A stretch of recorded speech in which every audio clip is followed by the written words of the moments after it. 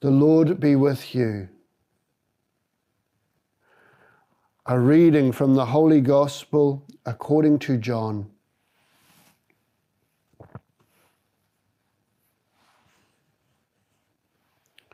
To the Jews who believed in him, Jesus said, "If you make my word your home, you will indeed be my disciples, and you will learn the truth, and the truth will make you free."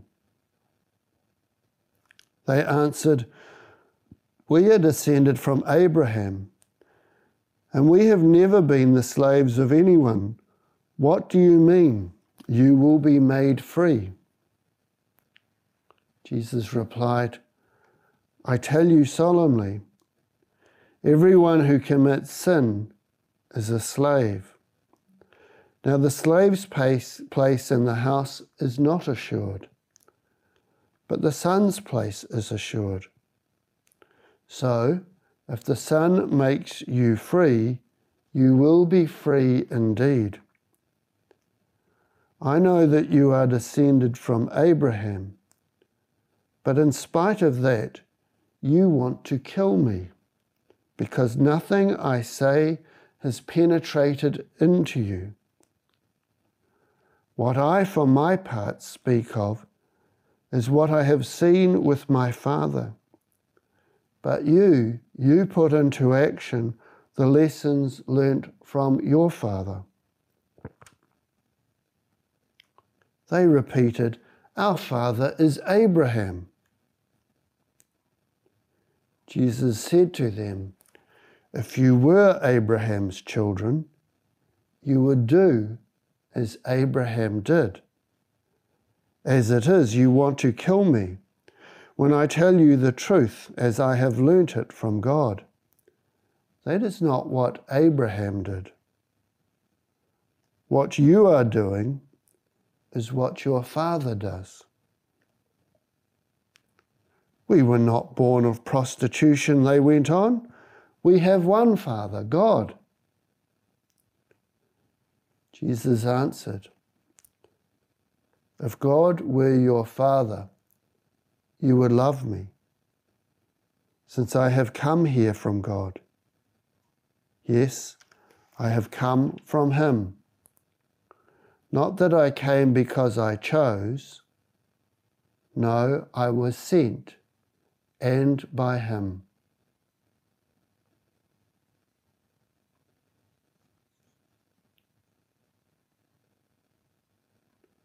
The Gospel of the Lord.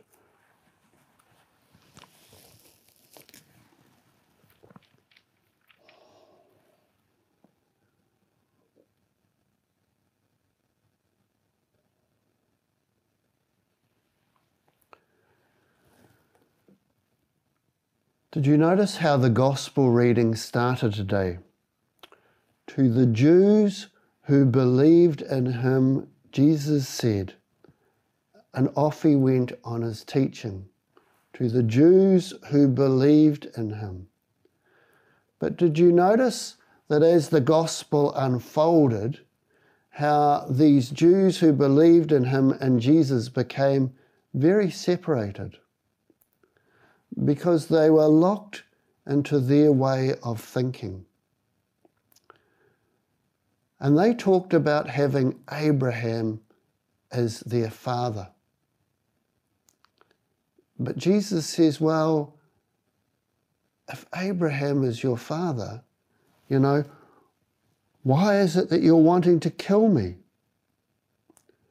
When I tell you the truth, he said, as I have learnt it from God. That is not what Abraham did. And when we think about Abraham, we think of the call that God put into his heart to leave his land, to go to a far distant land, a promised land. And when you think of what that entailed, he had to leave not only his land, but his wider family, his language, his whole understanding of the world, to follow this mysterious voice of God. And that's what Jesus invites each one of us to in the gospel today. If you make my word your home, you will indeed be my disciples. You will learn the truth, and the truth will make you free. You know, and that truth is the person of Jesus himself. It's a relationship we have with him. And we can't say that I've got the truth. We're always seeking the truth. You know, in our journey with Jesus, it's like, you know, sailing on the sea towards the horizon. There's always further to go. He wants to take us further into the mystery of who he is and who he calls us to be. And that means being willing, like Abraham, to leave ourselves behind, to leave our self-understanding, to leave the things of security, to leave those things that we just take for granted. I want to ask you a little bit of question about how Lent's going. You know, I think at the beginning of Lent, you know, we heard those readings, you know, lock yourself in your closed room and pray to your Father there. And here we are locked in our closed houses, and our prayer has had to change. We heard about almsgiving. Don't let your left hand know what your right hand is doing, you know, as you reach out to your neighbour. And we're having to learn new ways to reach out to our neighbour. We heard about fasting. Don't put on a gloomy face. And it's not so easy to get to the supermarket anymore. Our Lent this year is very different, isn't it? But it's probably more different because of the lockdown rather than what we're actually doing or what we were going to do for Lent. And this is part of leaving ourselves behind. This becomes this wonderful opportunity for us to grow in our relationship with God and with each other. And we shouldn't be afraid. And that's what we hear of in the reading from the prophet Daniel this morning. Shadrach, Meshach, and Abednego, you know, who believed in God so much that they wouldn't worship the golden statue of King Nebuchadnezzar.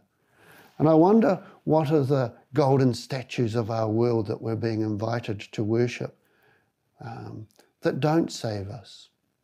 And I think so many of our things that we're realizing today is actually, I bought into this quite unwittingly. I think the one for me that I've really bought into, and what I'm finding different in this Lenten time, is busyness. I've been forced to slow down. I can't do what I wanted to do. And yet in slowing down and having more time to read or to pray differently, I'm already noticing changes happening within me. What's happening within you? Jesus invites us to let his word penetrate into us like a soft rain falling on dry ground, that it may refresh us and bring new life to us.